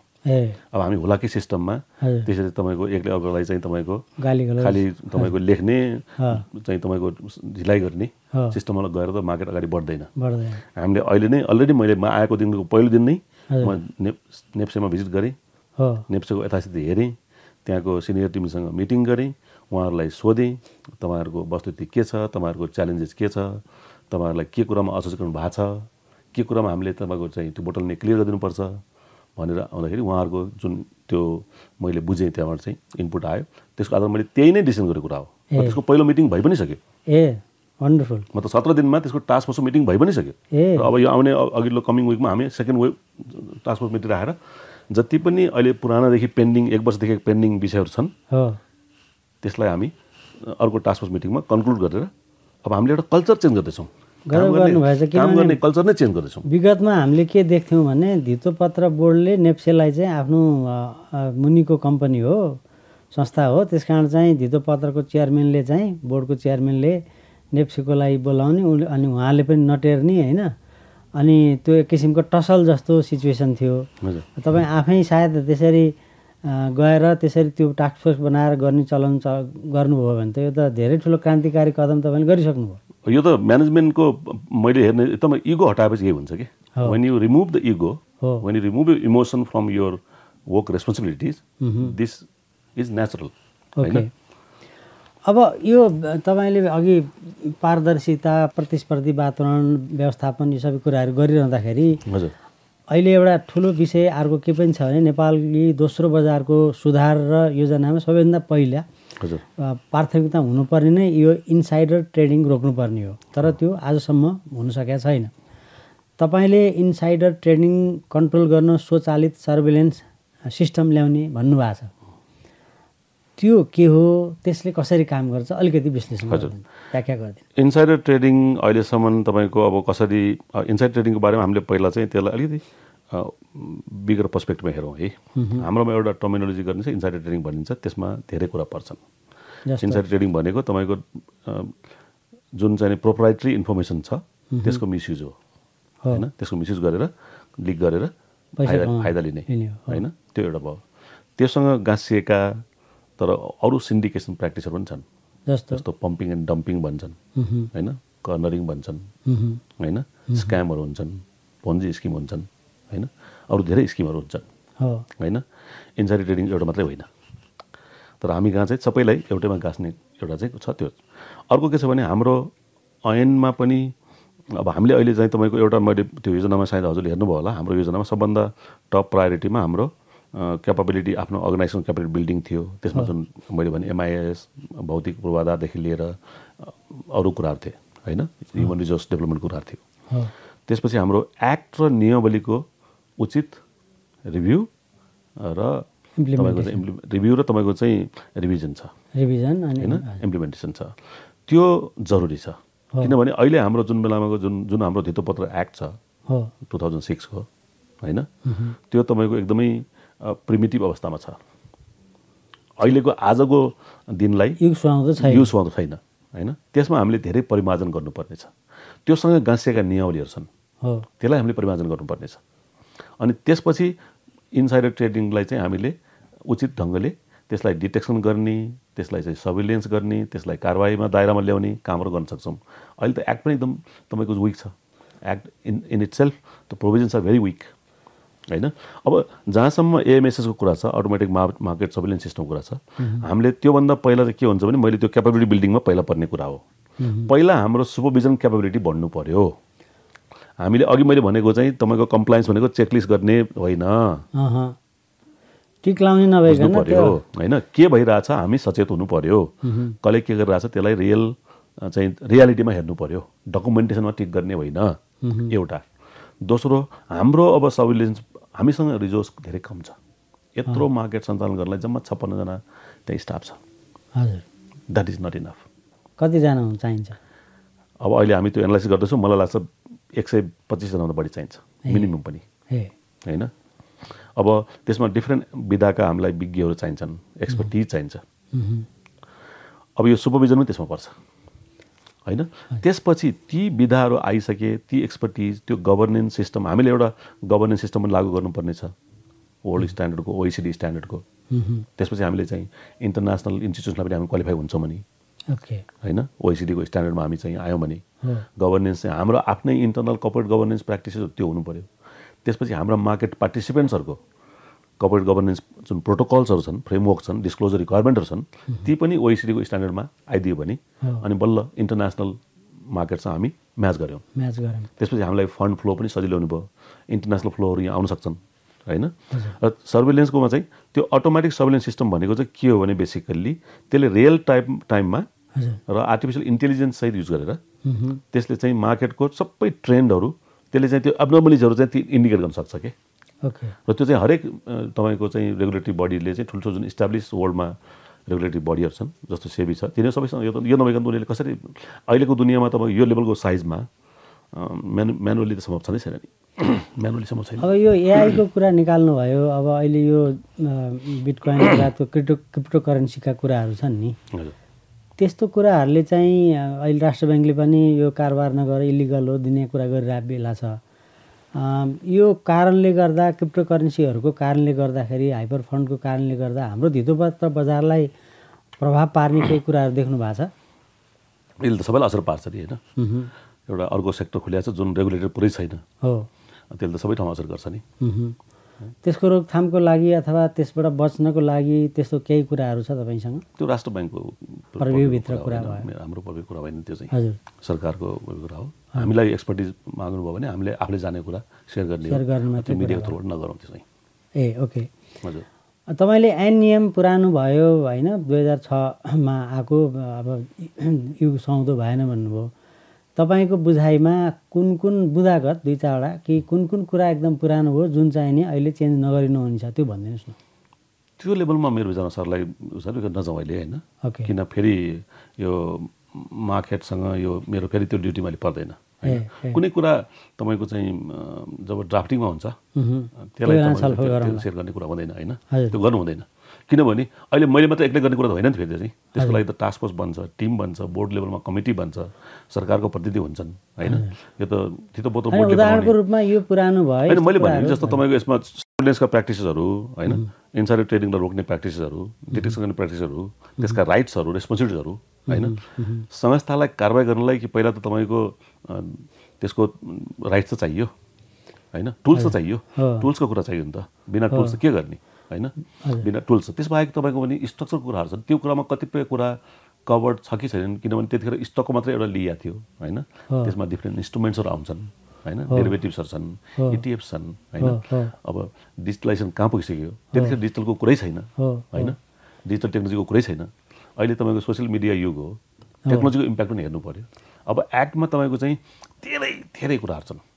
मैले त्यसमा फेरि कहीँ तपाईँको खालि हामीले सबैले इन्साइडर ट्रेडिङ मात्रै भनिरह हुनाले त्यसमा फोकस, त्यो होइन। हाम्रो त्यसरी त्यो एउटा मात्रै साइड हेर्ने भने त्यो होइन। यो ओभरअल त्यसको चाहिँ तपाईँको जुन त्यसलाई चाहिने इफेक्टिभ त्यो जुन एक्ट हो, त्यो एक्टलाई हामीले परिमार्जन गर्नुपर्ने छ। त्योसँग गाँसिएका अरू हाम्रा नियमावली छन्, तिनीहरूलाई परिमार्जन गर्नुपर्छ।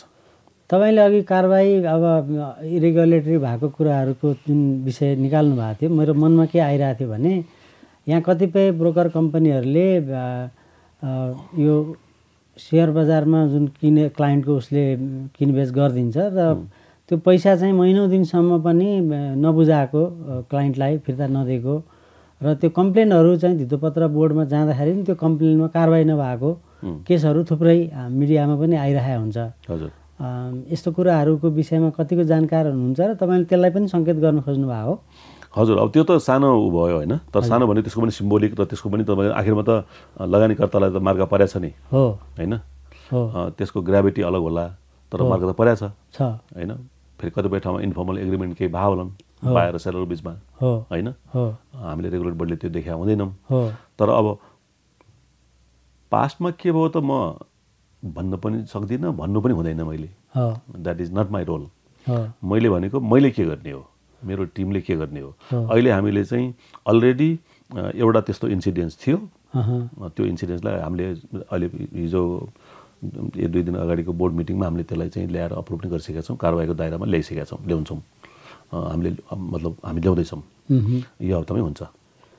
यस्तै एउटा इन्सिडेन्स थियो जसमा हामीले स्पष्टीकरण सोधिसकेका थियौँ र त्यहाँबाट जवाब पनि आइसकेको थियो र हाम्रो टिमले त्यो स्थलगत निरीक्षण गरि पनि सकेको थियो र त्यसमा कारबाही पनि हामीले गर्नलाई बोर्डमा प्रस्तुत पनि गरिसक्यौँ र अब हामी चाहिँ त्यो लेभलमा अहिले 18 दिनमा हामी त्यो पनि गरिसक्यौँ। हामीले देखाउन चाहन्छौँ कि अब चाहिँ रेगुलेटर चाहिँ वाच गरिरहेछ, यो एक्सनेबल छ, यो एक्सन ओरिएन्टेड छ भन्ने कुरा चाहिँ मार्केटले बुझ्नु जरुरी छ। मेरो प्रश्न नै त्यही हो। तपाईँले कानुनी रूपमा यस्तो कुराहरूमा कतिपय कारबाही गर्नलाई चाहिँ अलिकति स्पष्टता अथवा त्यति सजिलो छैन भन्नुभयो नि, त्यो के हो? त्यो त्यसको जवाब खोजेँ मैले। अहिले तपाईँको जुन हामीसँग प्रोभिजनहरू छन् ती एक्टमा त्यतिले पुग्दैन भन्न खोजेको। ओके। ती प्रोभिजन छन् तर ती इनफ छैनन्, एडुकेट छैनन्। लाखौँको चाहिँ नि होइन तपाईँको अब चोरी गरेको तपाईँको चाहिँ जुन विषय छ तपाईँको अरबको चाहिँ घाटाको कुरा होला, तपाईँ फाइन चाहिँ 1 लाख लगाएर के गर्ने त्यो भन्न खोजेको। किन तपाईँको बाबा रेस्ट्रेन्ट त बढी भएन, तपाईँको त्यसले चाहिँ तपाईँको काम गर्ने भयो। किन सबै देशमा ऐन कानुन नियम किन भन्छन्? मान्छेलाई जेल हाल्नलाई होइन नि, नगरून् भनेर, नगरून्, गर्ने मोटिभेसन कम होस् होइन, नगर्नलाई प्रशस्त आधार होस्, मान्छेको एउटा मेन्टल ब्लक होस्, होइन मैले गर्दा मेरो जिन्दगी नै जान्छ, यस्तो हुन्छ भन्ने त्यो डर त ठुलो हुनु पऱ्यो नि, ठिक होइन? त्यो डरको लेभल चाहिँ तपाईँको इभन यो ब्रोकर लेभलको पनि तपाईँको पैसा T+2 मा जुन सेटलमेन्ट हुनुपर्ने हुन्छ त्यो नभएको अवस्था धेरै ठाउँ सुनिएको छ। त्यो त अनफोर्चुनेट हो नि, हुनु भएन नि, नत्र T+2 भनेको के भयो त नि, मतलब भएन होइन। हामी यसमा एकदम सचेत छौँ। हाम्रो कार्यकालमा चाहिँ तपाईँको इमिडिएट एक्सन लिइन्छ। ठिक छ, त्यो हामीले लिइ पनि सक्यौँ भोलिको दिनमा त्यो हेरौँला होइन, हामीले लिइ नै सक्यौँ। Okay, good news. अब तपाईँले भन्नुभयो जस्तै यो सेयर बजार चाहिँ निकै संवेदनशील मानिन्छ र तर नेपालमा त्यस्तो संवेदनशीलतालाई नबुझेर नै सरकारमा बस्नेहरूले जथाभावी बोलिरहेको पाइन्छ। यसमा सुधार गर्न चाहिँ के गर्नु पर्ला? अब यो ओभरअल फाइनेन्सियल लिटरेसीको कुरा हो हेर्नुहोस् होइन, यो चाहिँ तपाईँको फाइनेन्सियल लिटरेसी मैले कहाँ कम छ भनेर पनि भन्नु पर्दैन, सबै लेभलमा कम छ होइन। फाइनेन्सियल लिटरेसी, रेस्पोन्सिबिलिटी, यो नियम निकायको भूमिका, यो बजारको भूमिका, यसको सेन्सिटिभिटी, यसको ग्राभिटी कम मान्छेले बुझे होलान् होइन। तपाईँ हामीहरू बुझ्छौँ किन हामी यही फिल्डमा छौँ।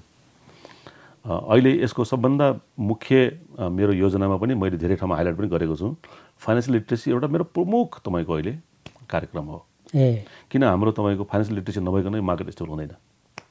त्यो नभएसम्म मार्केट चाहिँ तपाईँको अनड्यू कसैको चाहिँ उसमा प्रेसरमा चाहिँ केही न केही इफेक्ट चाहिँ हुने अवस्था भइरहन्छ होइन। कसैलाई यसमा गरौँ न, यसले गरेको छ राम्रो, यसमा लागौँ भन्ने हुन्छ, हर्ड मेन्टालिटी प्रिभेल गर्छ होइन।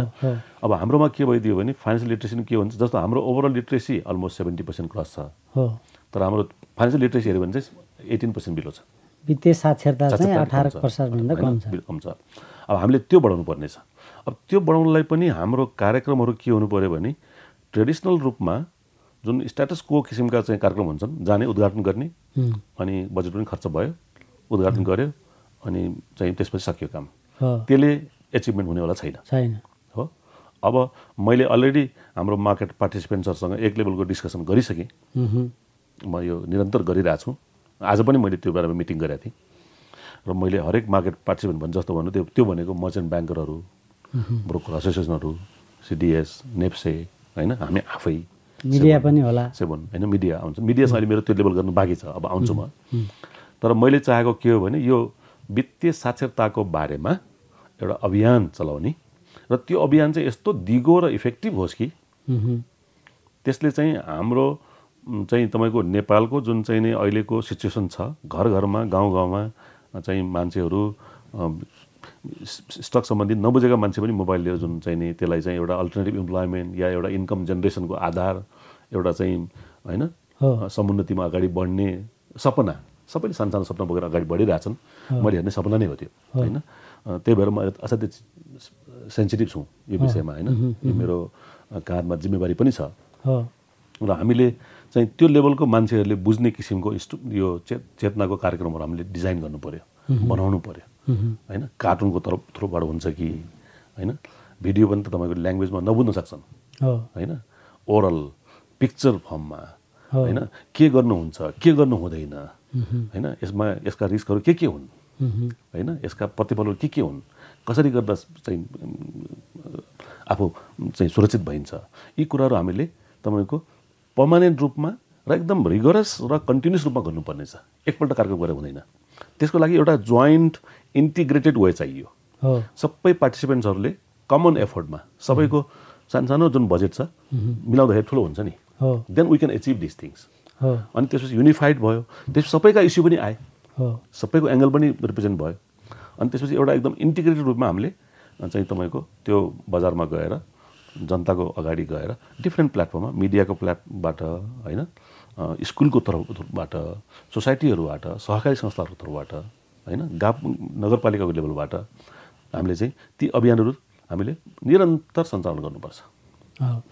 अब यो वित्तीय साक्षरताको कुरा यहाँले गर्नुभयो जस्तो अघि सोधेकै प्रश्नमा कन्टिन्युएसन के हो भने यो सेयर बजार सम्बन्धी विषयमा त इभन प्रधानमन्त्री राष्ट्रपतिसम्मलाई पनि उहाँको भनाइले यदि त्यो प्रभाव पारेको छ भने स्पष्टीकरण माग्ने अधिकार चाहिँ नियामक निकाय धितोपत्र बोर्ड जस्तोलाई हुन्छ क्यारे त्यो अधिकार प्रयोग गर्ने हिम्मत देखाउन सक्नु होला त तपाईँले?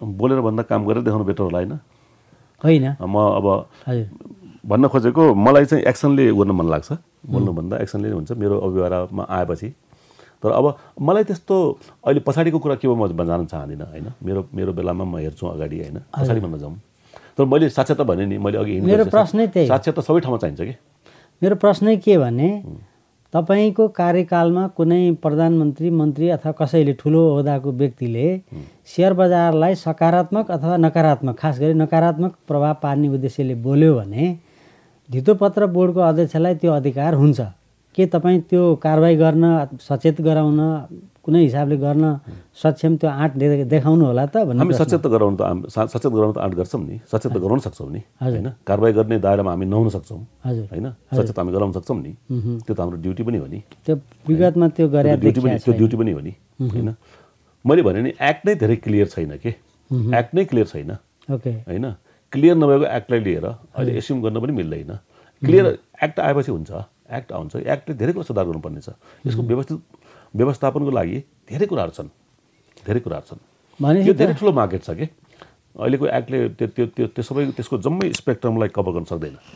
तपाईँको एन्सर सुनिरहँदा मलाई कस्तो लागिरहेछ भने धेरै कुरा तपाईँलाई सजिलो होला त किनभने एक्टै छैन म्यान पावर छैन भर्खर त आएको त्यस कारण मेरो पालोमा यो कुरा गर्दा गर्दै सिद्धियो भन्ने सजिलो हुन्छ क्या तपाईँलाई? होइन अब त्यो त हेर्नुहोस् मेरो कार्यकाल यसो हुन्छ मेरो कार्यकालमा म त प्रिजज गर्ने उसमा छँदै छैन होइन म प्रिन्टेसन छँदै छैन म अरूलाई पनि त्यही रिक्वेस्ट गर्छु।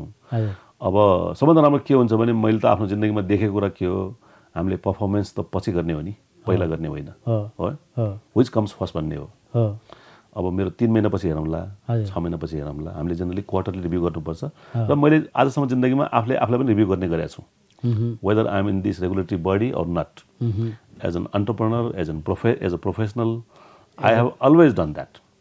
मैले आफूलाई हिजोको अवस्था भन्दा आज अलि बेटर अलि सक्षम अलि मोर सचेत अलि म क्यापेबल बलि बनाउन सकेको सकिनँ भन्ने चाहिँ म त्यसै पनि आफूलाई क्यालिब्रेसन गर्ने मान्छे हुँ र त्यो कुरा एक्सनले देखाउला नि। अब अहिले मैले सपना बाँड्नुभन्दा यो च्यालेन्ज त मेरो लागि पनि छ बजारलाई पनि छ मिडियालाई पनि छ होइन समय त आउँदैछ नि त मलाई मेजर गर्ने समय त आउँदैछ नि। ठिक कुरा अहिले नै किन हतार गर्नु परेर तपाईँको प्रतिबद्धता देखेर एकदम खुसी लाग्यो। अब अर्को एउटा प्रश्न के भने यो पहिलेका 7 अध्यक्षज्यूहरूलाई चाहिँ नेप्सेमाथि नै नियमन गर्न मुस्किल परेको थियो।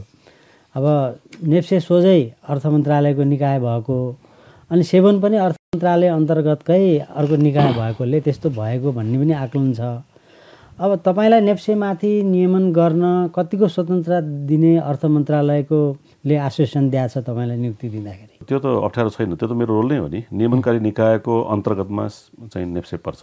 नेप्से पनि त्यो बजारको मैले अघि भनेको पार्टिसिपेन्ट्स मध्ये एउटा हो होइन एउटा पार्टिसिपेन्ट मध्ये एउटा हो एउटा प्रमुख पार्टिसिपेन्ट्स हो बजार हो होइन तर तपाईँको हायरार्कियल उसमा त 7ले उसलाई रिभ्यू गर्ने उसको पर्फर्मेन्सलाई हेर्ने, उसको नियमनकारी चाहिँ उचित व्यवस्था भएको छ कि छैन मोनिटर गर्ने सेवन नै हो नि।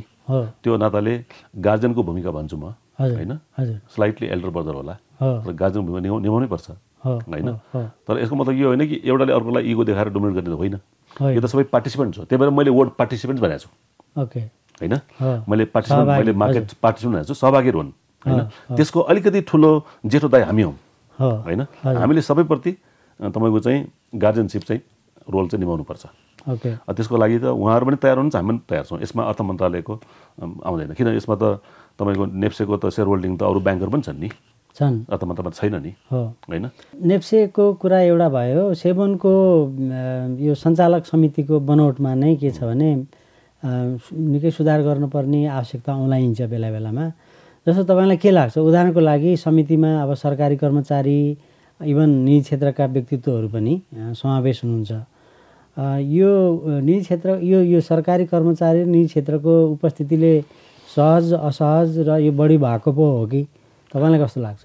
बोर्डको संरचनादेखि लिएर सबै कुराहरूमा हामीले रिभिजिट त गर्नै पर्छ, किनकि मैले अघि नै भने 2006 को बेलामा बनाएको जुन संरचना छ त्यो अहिलेको बेलामा अहिलेको कम्प्लेक्सिटी, अहिलेको स्कोपमा चाहिँ लागु उपयुक्त रूपमा नहुन सक्छ। हामीले अर्को देशको पनि बेस्ट प्र्याक्टिस पनि हेर्नुपर्छ हामीले। एउटा कुरा चाहिँ क्लियर छ कि कन्फ्लिक्ट अफ इन्ट्रेस्ट चाहिँ हुनु हुँदैन, कुनै पनि हालतमा। त्यहाँ त देखियो नि त, हो। मैले त्यही भएर मैले इन्डिकेट गरेको, कसकोले गर्दा भन्दिनँ, तर बोर्डको स्ट्रक्चर भनेको त्यो गभर्नेन्सको पहिलो प्लेटफर्म हो, त्यहाँबाट सुरु हुन्छ। यदि त्यसैमा चाहिँ यदि कन्फ्लिक्ट अफ इन्ट्रेस्ट हुन्छ भने त अनि त्यसले तल त त्यो चाहिँ ट्रान्सलेट गर्न सक्दैन। त्यही भएर माथि नै पहिला चाहिँ तपाईँको त्यो structure itself should be naturally तपाईँको चाहिँ बेस्ट गभर्निङ प्र्याक्टिस हुनु पर्यो, होइन, without any compromises, without any conflict of interest, त्यो हुनु पर्यो। त्यसको लागि उचित व्यवस्था हामीले सोचिरहेको छौँ, हामी गर्नुपर्छ, होइन। अब जसलाई रेगुलेट गर्ने हो त्यही नै मान्छे त्यहाँ रिप्रेजेन्टेटिभ आयो भने त समस्या भइहाल्छ, होइन। अब बेस्ट गभर्नेन्स प्र्याक्टिसमा के पर्छ तर जस्तो अब त्यो भएर पनि, तर जस्तो इन्डियामा चाहिँ फेरि इक्जाम्पल छ, तपाईँको इन्डस्ट्रीको मान्छेहरूलाई ल्याएर राखेको इक्जाम्पल छ फेरि, होइन, बोर्डमा, होइन। त्यसले मद्दत गरिरहेछ कि छैन? त्यो मैले अघि नै भने नि, मैले देशको सुहाउँदो माटो सुहाउँदो भने नि मैले, त्यो यसमा पर्छ के, किन त्यहाँको लेभलको इन्डस्ट्रियल जुन लिगेसीहरू क्रिएट भएको छन् त्यो हामी कहाँ क्रिएट भएको छैन नि त। त्यो लेभलको लिगेसी जुन प्राइभेट सेक्टरले या पब्लिक सेक्टरमा, होइन, त्यहाँको जुन आइटी कम्पनीहरूले, होइन, जस्तो तपाईँले अस्ति हाम्रो कुन चाहिँ के अरे होइन यो रामेश्वर खनालजी, सुजीव साक्य, होइन, हाम्रो होइन इन्डियामा अस्ति एउटा बिजनेस चाहिँ एकदम ठुलो त्यो टाइकुन चाहिँ उहाँको डेथ हुँदा उहाँलाई चाहिँ उहाँको फ्युनरल चाहिँ स्टेट फ्युनरल गरेको थियो क्या, मतलब राजकीय सम्मानका साथ, होइन। अब त्यहाँको इन्डस्ट्रिजहरूले त्यो लेभलको रिकग्निसन राज्यबाट पाएको छन्, त्यसपछि ल्याउन गाह्रो सजिलो भयो नि त नि, होइन। हाम्रो परिप्रेक्ष्य अर्को होला, लेभल अफ कर्पोरेट गभर्नेन्स, त्यो खालको एथिकल बेस, होइन, त्यो खालको प्रोफेसनल बेस, त्यो खालको ओभरअल पर्सपेक्टिभ, त्यो अनुसारले डिजाइन गर्नु पऱ्यो नि, होइन। भनेको हाम्रो सरकारी कर्मचारीहरू सरकारी क्षेत्रबाट जुन रिप्रेजेन्ट गर्नुहुन्छ र निजी क्षेत्रका जो प्रतिनिधित्व गर्नुहुन्छ व्यक्तिभन्दा पनि त्यो होइन, सरकारी अब सरकारी निकाय हो, सरकारको प्रतिनिधि नभएर चल्दैन, आउनुपर्छ, होइन।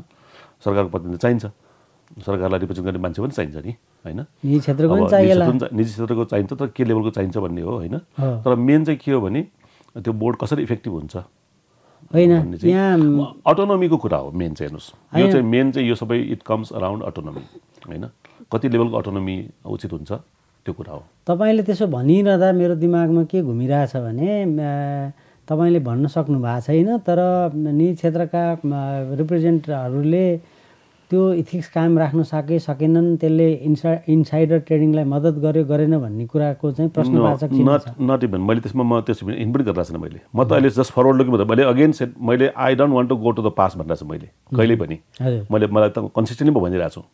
मेरो स्वभाव र मेरो अहिलेको रोलमा पछाडि जाने ठिक छ, अगाडि जाने हो। अगाडिलाई के बेस्ट हुन्छ, अगाडि जाने हो। तपाईँले भन्नुभयो इन्डियामा निजी क्षेत्रको को चाहिँ नि सेबीको इन्डियामा त मैले भनेको के हो भने दर्शक इन्डियामा सन्दर्भमा के हुनुपर्ने हो, बेस्ट के हो त्यो भनिदिनुहोस् न त अगाडि जाँदाखेरि। हाम्रो सन्दर्भ हेर्नुहोस्, मैले अघि नै भने तपाईँको कस्तो हुन्छ भने यी सबै रेगुलेटरी फ्रेमवर्कमा यसको रिभ्यू यसको रिफर्ममा विज्ञहरू आउँछन्, सरकारका प्रतिनिधि आउँछन्, सेभनका प्रतिनिधि आउँछन् होइन, मार्केटबाट अरू आउने बुझ्ने मान्छे आउनुपर्छ। प्रिएम्सन गर्नु हुँदैन अहिले नै। अहिले फिलोसफीको कुरा हो कि फिलोसफिकल बेसको कुराहरू मिल्छ। अहिले त्यसमा पिनपोइन्टमा गएर यो गर्नुपर्छ भनेर त्यसपछि त मैले अध्यक्षको भूमिकाले चाहिँ तपाईँले त्यो भन्दाखेरि फेरि कमिटी किन गठन गर्नु पर्यो?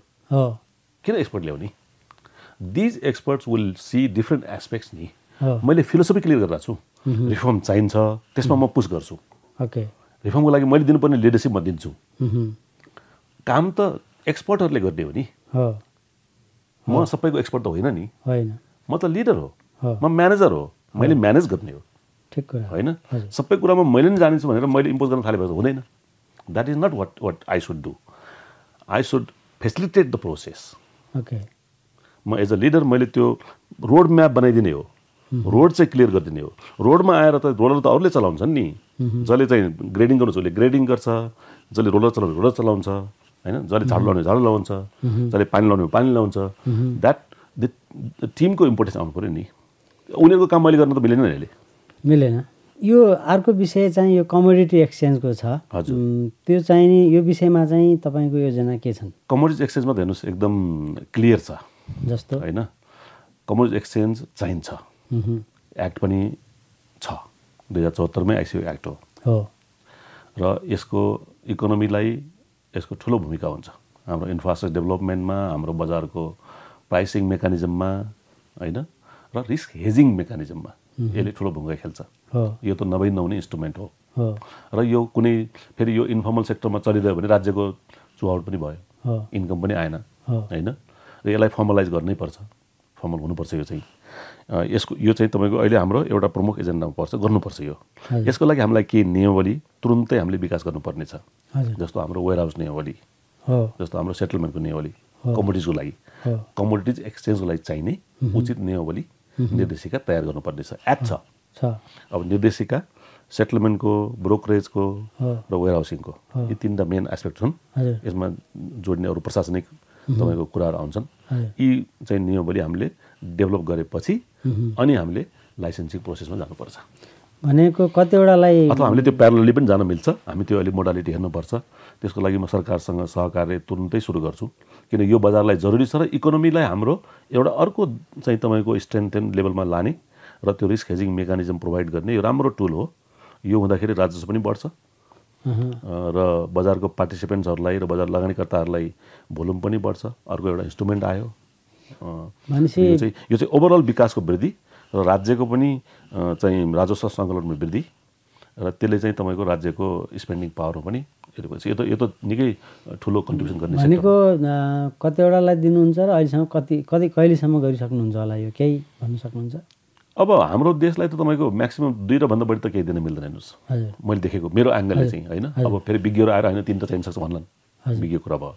तर हामीले अहिलेको साइजलाई हेर्दाखेरि 10 वर्ष 20 वर्ष हेर्दाखेरि क्वेसन गर्दाखेरि अब 2टासम्म चाहिँ कन्टेम्प्लेट गर्नुपर्छ कि हेर्नुपर्छ कि भन्ने चाहिँ हो होइन। एउटा हुँदाखेरि मोनोपोली हुन्छ भने डर पनि हुन्छ। एउटा अघि नै मैले कोइनको एउटा साइड होइन, कोइनको एउटा साइड मोनोपोली गर्दाखेरि त्यसको आफ्नै चाहिँ त्यसका चाहिँ रिस्कहरू छन्। पुरानै निवेदकहरूलाई दिनुहुन्छ कि फेरि निवेदन माग्नुहुन्छ कि कसरी गर्नु? त्यो त मैले अब कानुनी प्रक्रिया हेरे पनि छैन होइन, त्यसमा अहिले कमेन्ट गर्नु मिल्दैन। फेरि अध्ययन गराउनुहुन्छ? होइन, अध्ययन भनेको मैले सबै म त कानुनको अब सबै भएपछि त मैले किन दिउँ, म एक्लै भएर नि। त्यसपछि त 7मा 1जना मान्छे राखेर भएर नि होइन। म 56जना कम्बो भन्दैछु, मैले त गर्न मिल्दैन नि होइन। हरेक कुरामा अध्ययन मात्रै गराउने, अध्ययन त गर्नुपर्छ नि। अध्ययन बिना बन्नेको त हेबिट नै राम्रो होइन नि। होइन, यो अध्ययन होइन, यो त नियम कानुन त तपाईँको हेर्नु पर्यो नि। पहिलाको प्रोसेस के हो मैले त हेरे पनि छैन अहिले त। अहिले त तपाईँलाई मैले अघि बिन्ती गरेँ नि, मेरो त 5-6 महिनाको जुन ब्याकलग छ होइन। अब त्योभन्दा अगाडिको 2 वर्षदेखि ब्याकलग छ। मेरो दायित्वमा आइसक्यो नि, मैले त्यो पनि क्लियर गर्नुपर्छ नि। क्लियर नगरे मार्केटलाई अप्ठ्यारो पर्छ होइन। मार्केटमा जो लिस्टिङ हुन खोजिरहेछन्, जसले इन्स्ट्रुमेन्ट ल्याउनु खोजिरहेछन्, जसले सेवा ल्याउनु खोजिरहेछन्, उनीहरूलाई अप्ठ्यारो पर्छ। अब एउटा राजनीतिक प्रकारको प्रश्न गरौँ है। हजुर, अहिले के एउटा व्यापक बुझाइ के छ भने, र त्यसमा सत्यता भेट्छौँ हामी। अब कतिपय कुरा लेखिन्छ, कति कुरा लेखिँदैन होला।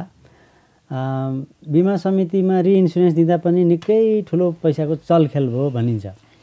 त्यस्तै अब यो ब्रोकरको कुराहरूमा पनि, अब स्टक एक्सचेन्जको कुरामा पनि, अब यो कमोडिटी एक्सचेन्जको कुरामा पनि पक्कै त्यस्ता कुराहरू आउँछन् होला। नेपाल देशै हो। त्यो विषयमा कतिको तपाईँले एन्टिसिपेट गर्नुभएको छ र त्यसलाई कसरी ह्यान्डल गर्ने सोच्नु भएको छ? केही सोच्नु भएको छ? अब हाम्रो सोसाइटी चाहिँ तपाईँको सधैँ यही उसमा हिँडिरहेछ होइन। हाम्रो माइन्डसेटहरू, हाम्रो कल्चरल अवेरनेस, हाम्रो ओभरअल यो तपाईँको एउटा वस्तुस्थिति भनौँ होइन। हामीले एज अ कमन सिटिजन हेर्दाखेरि यो हाम्रो युजल ऊ हो होइन। धेरै हामी शङ्कालु हुन्छौँ होइन। मैले अघि नै भन्छ कि ओपिनियन त सबैले दिन अधिकार छ होइन। भ्यालिडेसनको कुरा हुन्छ होइन। तर मैले कहिले पनि आफूले चाहिँ मैले त्यो उसमा चाहिँ म कहिले पनि जस्टिफाई गर्न सक्ने कुरा चाहिँ म गर्न चाहदिनँ। अब यसमा फेरि मेरो पोलिटिकल कमेन्ट्री दिने मेरो रोल पनि होइन होइन। मैले बुझ्ने कुरा के हो भने अब मैले गर्ने निकायमा काम गर्ने प्रोसेस चाहिँ एकदम ट्रान्सपेरेन्ट हुनुपर्छ। चाहे त्यो ब्रोकरेज दिने काम होस्, तर मैले अघि भन्छ ब्रोकरेज दिने इन्टायरली निकाय हामी होइनौँ। हामी होइनौँ। त्यसको दुईवटा एजेन्सी छ। सुरुवाती एजेन्सी नेप्से भयो आउँछ, उहाँबाट नखोलेसम्म हाम्रो गाह्रो आउँदै आउँदैन। जब स्टार्ट नै छैन फिनिस कहाँ हुन्छ होइन। स्टार्ट हुनु पऱ्यो नि। अब इन्जिन अन नगरिकन त गाडी कुदाउने कुरा भएन। त्यसकारण त्यसमा दुईवटाको एजेन्सीको छ त्यो। तर हामी कहाँ आइपुग्दाखेरि चाहिँ हरेक चिजमा ट्रान्सपेरेन्सी र फेयरनेस, मलाई चाहिँ एकाउन्टेबिलिटी चाहिन्छ। सकेसम्म मेरो चाहिँ उसमा लिगेसीमा डाइल्युसन नहोस्। आजसम्म मैले मेरो लिगेसी डाइल्युट गर्नु परेको छैन होइन। कसरी देखाइदियोस् मलाई। मैले स्टुडेन्ट युनियनमा पनि काम गरेको छु एआइटीमा होइन। त्यसपछि मैले युनाइटेड नेसन्समा काम गरेँ, प्राइभेट सेक्टरमा काम गरेँ 15 वर्ष। र आजसम्म मेरो लिगेसी मैले त्यो किसिमले एउटा मेरो आफ्नो I always keep my head very high होइन। त्यो मैले मेन्टेन गरेँ। त्यो त मेरो झुक्दैन, त्यो म कम गर्दिनँ। मैले दिन सक्ने प्रोमिस त्यो हो होइन। मेरो अन्तर्गतमा कामहरू ट्रान्सपेरेन्टली फेयरली हुन्छन्, इक्विटेबल हुन्छ। अब अर्को एउटा प्रश्न के भने यो अब तपाईँको कार्यकाल सकेर जाँदाखेरि नेपालको सेयर बजारमा के सुधार हुन्छन्? नेपाली लगानीकर्ताले के पाउँछन्? यो चाहिँ एकदम हजुरले अन्तिममा असाध्यै चाहिँ सान्दर्भिक र हुनुपर्ने कुरा उठाउनु भयो हजुरले। मेरो पनि लक्ष्य त्यहीपट्टि नै छ। मैले हेर्ने मेरो लागि मैले आफ्नो मापदण्ड राखेको त्यही नै हो। मैले छोडेर जाँदाखेरि हिजोको भन्दा आजको भन्दा चाहिँ यो स्टेबल मार्केट होस्, लगानीकर्ताहरूलाई प्रोटेक्टेड फिल होस् र उनीहरूलाई लागोस् र मार्केट पार्टिसिपेन्ट्सहरूलाई पनि एउटा लिडरले यो संस्था र यो संस्थासँग जोडिएका मार्केट पार्टिसिपेन्ट्सहरू र लगानीकर्ताको लागि एकदम फेयर ट्रान्सपेरेन्ट मेकानिजम डेभलप गर्यो। एउटा चाहिँ माइन्डसेट चेन्ज गर्यो, वर्किङ कल्चर पनि चेन्ज गर्यो र केही इन्स्ट्रुमेन्ट पनि लिएर आयो। मार्केटलाई इन्स्ट्रुमेन्ट बनायो र मार्केटको साइज पनि बढायो र मार्केटको चाहिँ रेस्पोन्सिबिलिटीलाई पनि बढायो र अकाउन्टेबल बनायो। आफूलाई पनि एकाउन्टेबल बनाए, अरूलाई पनि एकाउन्टेबल बनाए। त्यति चाहिँ म गर्न सक्छु लाग्छ। अब हाम्रा भौतिक पूर्वाधारको कुराहरू छन्। मलाई त तपाईँको घरको शिलान्यास गर्नेसम्म मेरो चाहिँ तपाईँको चाहिँ जागर छ, आँट छ, गर्नुपर्छ हाम्रो बिल्डिङको लागि पर्मानेन्ट हेडक्वार्टर र त्यो उपयुक्त ठाउँमा हुनुपर्छ। मैले भनिरहेको छु त्यसमा पनि डाइल्युसन हुनु हुँदैन, त्यसमा पनि कम्प्रोमाइज हुनु हुँदैन। It should be in the prime place. अरू ठाउँमा यसले डिजर्भ गर्दैन होइन। र यी कुराहरू चाहिँ मलाई आशा छ र मलाई आफूलाई दिएको च्यालेन्ज यही नै हो। तपाईँलाई काम गर्न कुनै अप्ठ्यारो चाहे कर्मचारी तन्त्रबाट तपाईँकै भित्रकै अथवा चाहिँ बाहिरबाट अथवा कहीँबाट त्यस्तो केही कुराहरू छ? छैन, असाध्यै राम्रो छ, सब ठिक छ। अब यो हाम्रो आफ्नो जति हाम्रो लेभल छ त्यसमा सहयोगी भूमिका नै पाएको छु मैले होइन। त्यो आफ्नो पनि एटिच्युडमा भर पर्छ, आफूले सबैलाई समेटेर लाने हो। अन्तमा यो धितोपत्र बजारको कुरा गर्दाखेरि मैले सोध्न बिर्सेको तर महत्त्वपूर्ण केही कुराहरू छन् भने कृपया भनिदिनुहोस्। अनि हामी आज होइन ठिक छ, सबै हजुरले ओभरअल धेरै कुराहरू समेट्यौँ हामीले होइन। इन्स्ट्रुमेन्ट्सदेखि लिएर रेगुलेसनका कुराहरूदेखि लिएर मार्केट इम्पोर्टेसनको कुराहरूदेखि लिएर अरू कन्ट्रीसँग कम्पेरिजन बेस्ट प्र्याक्टिसदेखि लिएर सबै कुरा हामीले कभर गऱ्यौँ। आजको लागि सायद अब पर्याप्त नै छ जस्तो लाग्छ मलाई। अब हामी 3-3 महिनामा एउटा गर्न पर्ला जस्तो छ, किनभने तपाईँले 3-3 महिना रिभ्यू गर्ने भन्नुभएको छ। त्यो चाहिँ ठिक हुन्छ, त्यो चाहिँ ठिक हुन्छ। 3-3 महिनामा चाहिँ पर्फर्मेन्स मेजर चाहिँ गर्नुपर्छ। हस्, यहाँको समय र एकदमै सान्दर्भिक उत्तरहरूका लागि धेरै धेरै यहाँलाई धन्यवाद छ। धन्यवाद। धन्यवाद।